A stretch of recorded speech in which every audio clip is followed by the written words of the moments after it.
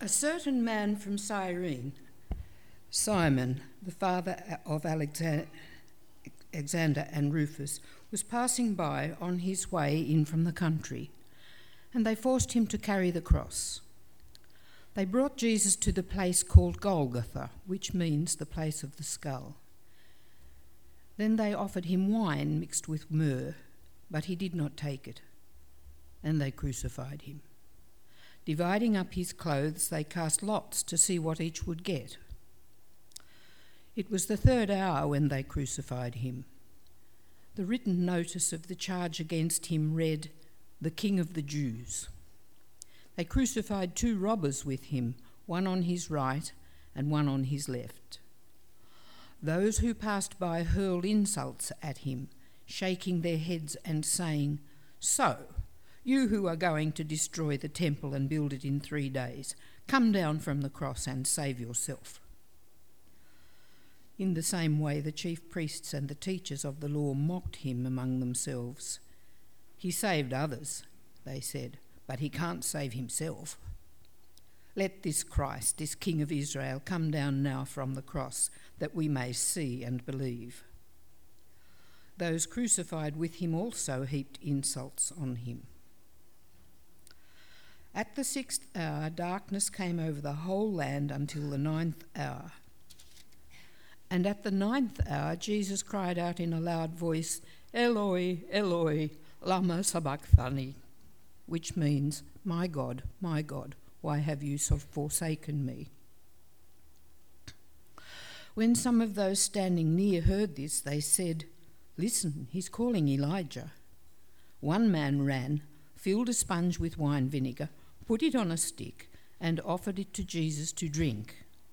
"Now leave him alone. Let's see if Elijah comes down to take him down," he said.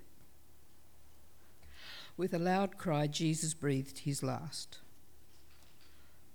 The curtain of the temple was torn in 2 from top to bottom, and when the centurion who stood there in front of Jesus heard his cry and saw how he died, he said, "Surely this man was the Son of God." May God bless to us that reading from his holy word. Have peace with God through our Lord Jesus Christ, through whom we have gained access by faith into this grace in which we now stand. And we rejoice in the hope of the glory of God. Not only so, but we also rejoice in our sufferings, because we know that sufferings produces perseverance, perseverance character, and character hope. And hope does not disappoint us, because God has poured out his love into our hearts by the Holy Spirit, whom he has given us. You see, at just the right time, when we were still powerless, Christ died for the ungodly. Very rarely will anyone die for a righteous man, though for a good man someone might possibly dare to die. But God demonstrates his own love for us in this: while we were still sinners, Christ died for us. Since we have now been justified by his blood, how much more shall we be saved from God's wrath through him? For if when we were God's enemies, we were reconciled to him through the death of his Son, how much more, having been reconciled, shall we be saved through his life? Not only in this so, but we also rejoice in God through our Lord Jesus Christ, through whom we have now received reconciliation. We'll work through the second passage that's been read out this morning. Let us pray. Lord, we thank you for this day that we can share together. We thank you that it is Good Friday, a reminder of the original Good Friday. And we pray that you'd help us to understand something more about your love for us from this passage. We pray for these things in Jesus' name. Amen. Well, I wonder if you've noticed that from time to time, people make jokes. They make jokes about trading places. They say things like, "Oh, I wouldn't trade places with you for quids." And normally they say that kind of thing when someone's doing a pretty tough job. I don't know if anyone's ever sort of said that thing to you when you've found yourself in particular jobs and think, I wouldn't trade places for you in that situation. Well, I've heard that thing said to me a bit in the past, Normally it's in situations where I've been on a building site and the job is to shift a pile of bricks from one part of the site to another. Someone says, I wouldn't trade places with you for quids. And I can appreciate what they mean. The other situation I've found is when I'm changing a fairly full nappy as well, and people say things like that usually. Well, we know that there are situations which we wouldn't like to trade places with someone. But we also know that trading places sometimes can solve a problem, can't it? Now, before I introduce this example that I'm about to give you, I want you to know that I've received permission from the people who shared it with me. Max and Wendy Hutchins had a situation where they did a trade of sorts.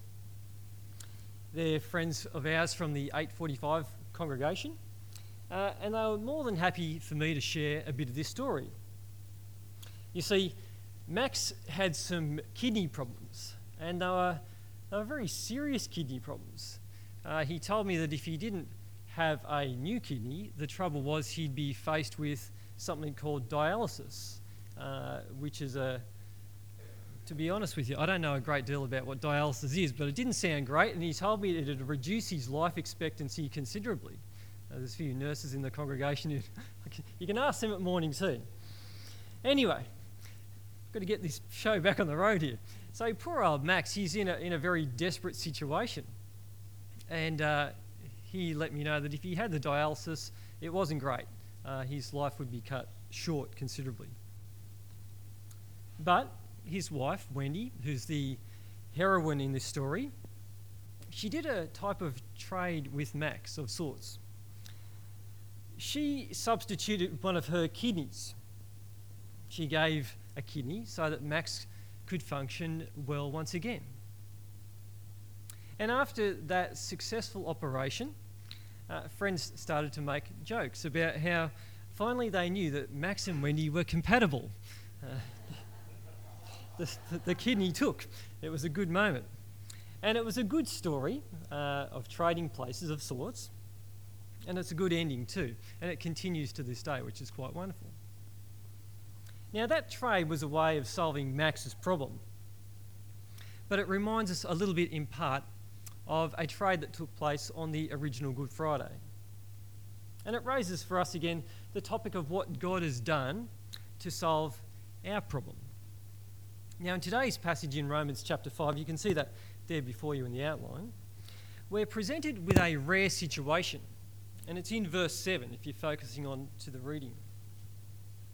In verse 7, Paul writes, "Very rarely will anyone die for a righteous man.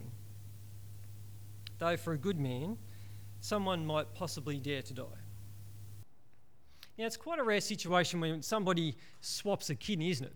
You might know a few situations like that, but they're still fairly rare. But it's even rarer, isn't it, when somebody trades their very life.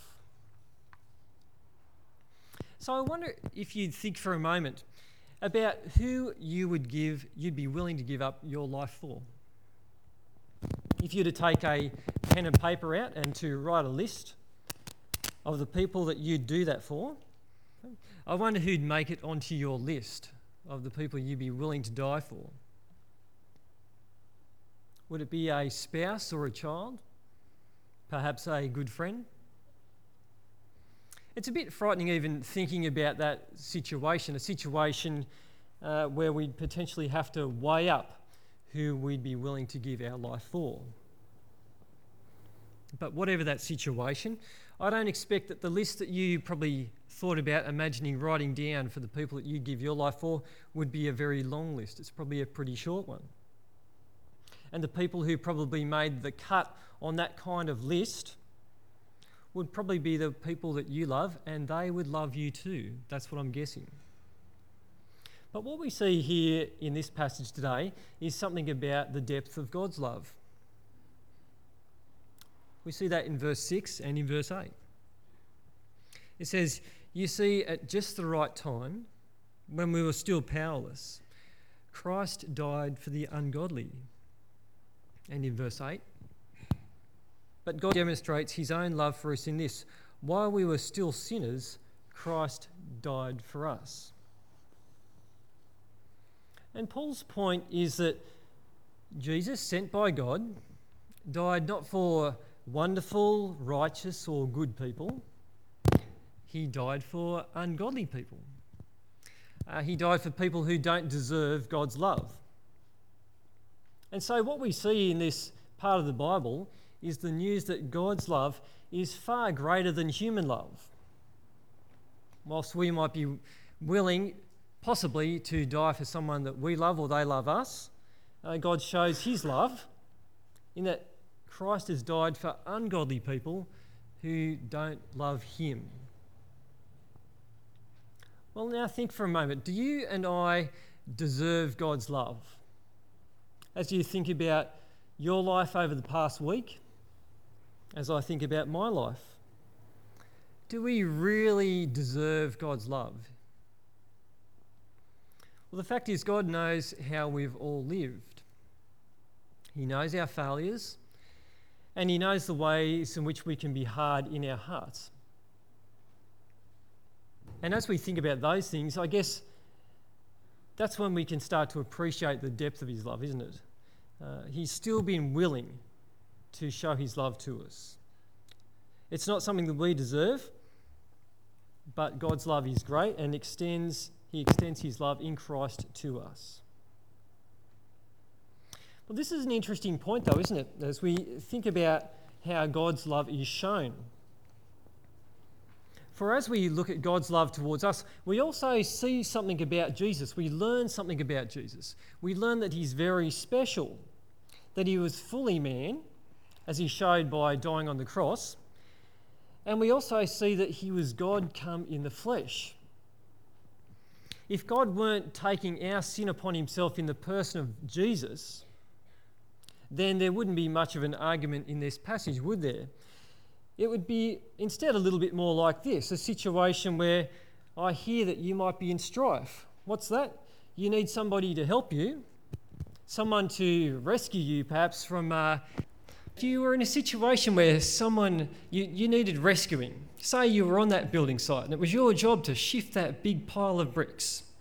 And I think, yes, I love you so much. I'll send someone else to help you. It doesn't quite work, does it? There you are, you need rescuing. I'll send Scott to help you lift that pile of bricks. There's my great love. Well, that doesn't quite work, does it? The point is, from the passage in Romans, is that God's love works because he deals with our sin himself, but in the person of his Son. Jesus was fully human, but God's word teaches us that the living God is also fully present in Jesus as well. It's a mysterious concept, but that's what the Bible teaches us. God shows his love as he takes our sin upon himself in the person of Jesus. And the fruit of God's love is quite wonderful, isn't it?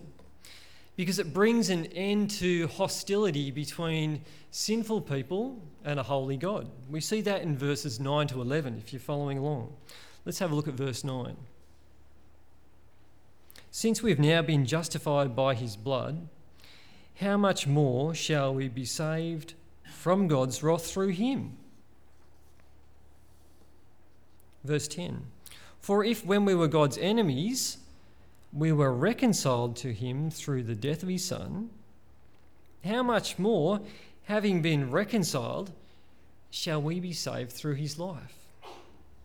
Paul's using an argument of if this much, then how much more? Or if you like, he's going from the major thing to the minor thing. He's saying in verses 6 and 8 that God's already done the major thing.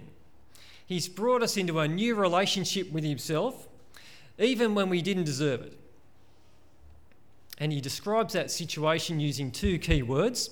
The first one is justified. That's a word from the law court world, where we're declared as righteous in God's sight. That's how we stand. When God sees us, we're righteous in his sight. And the second word is to be reconciled. This is where the idea of two parties are brought together.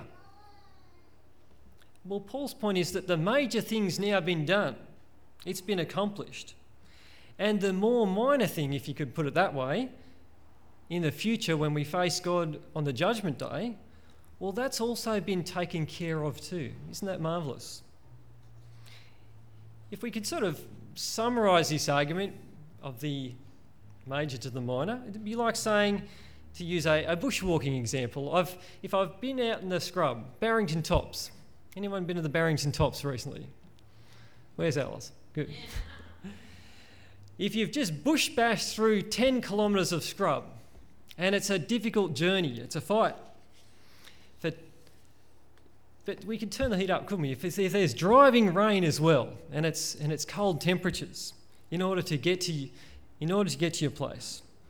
Well, if I've done the hard part, well, of course I'm willing to do the easier part, which might be to walk up the garden path for another 10 metres and then knock on the front door. See, God's already done the major part in our salvation. Jesus has come. He's laid down his life. God's taken our sin upon himself in Christ. And the future, as we face Judgment Day, well, on account of that work of Christ, that's been taken care of too. So today on this Good Friday, it's good for us as Christians to be grateful. It's a joyful day, really. It's a wonderful day because of the cross of Jesus. It's a wonderful thing to have a substitute. Max was very lucky, wasn't he? Very fortunate, that's a better way to put it, to have his wife Wendy, to trade places of sorts, to provide a substitute kidney. Because at the end of the day, Max got a kidney and Wendy got nothing except some pain. Well, the analogy breaks down there a little bit, doesn't it? She did get a husband, so that's a pretty good result. But what we see in the cross is that we've got a wonderful substitute as well. Other Christians have called this the great exchange that's taken place. Jesus trades places with us. We get salvation from our sins. We don't deserve it. But he bears our sin.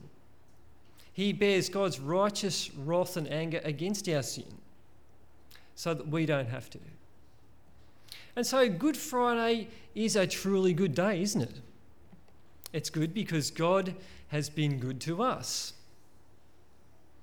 And it is a good thing to enjoy a public holiday, isn't it? It's good to enjoy hot cross buns. It's good to make jokes with Scott about forgetting which day you get hot cross buns and chocolate heads. There's nothing wrong with those things. They're good to enjoy. But we shouldn't just be rejoicing for those reasons. You know, hot cross buns today and chocolate eggs on Sunday to come. There's only so much rejoicing that can be done about those things. Instead, let us be people who rejoice for God's goodness towards us. Let us rejoice because God has justified us. We stand acquitted in his sight. That's a wonderful thing. And let us rejoice because where we've been enemies with God, we've now been reconciled. Well, friends, that's why Good Friday is good, isn't it? Well, let us pray. Lord God, we thank you that we can meet together this morning and think about your goodness to us in Christ. We do thank you that Jesus came as our substitute, that in Christ you took our sin upon yourself. Lord, we thank you that we can be forgiven and reconciled to you because Jesus was our sin-bearing sacrifice. Lord, we thank you that we stand in your grace now, and we thank you for the comfort of the hope of the future, where we know that as we face you on Judgment Day, we know that our sin's been dealt with already. Lord, we thank you for your goodness to us, for your great love. And Lord, we pray that you would help us to respond the right way to that. Help us to hold on to faith in Christ. Help us to continue with you as our Lord and Saviour. And Lord, we thank you for this time we've had to share this morning to remind each other of these good truths from your word. And we pray for these things in Jesus' name. Amen.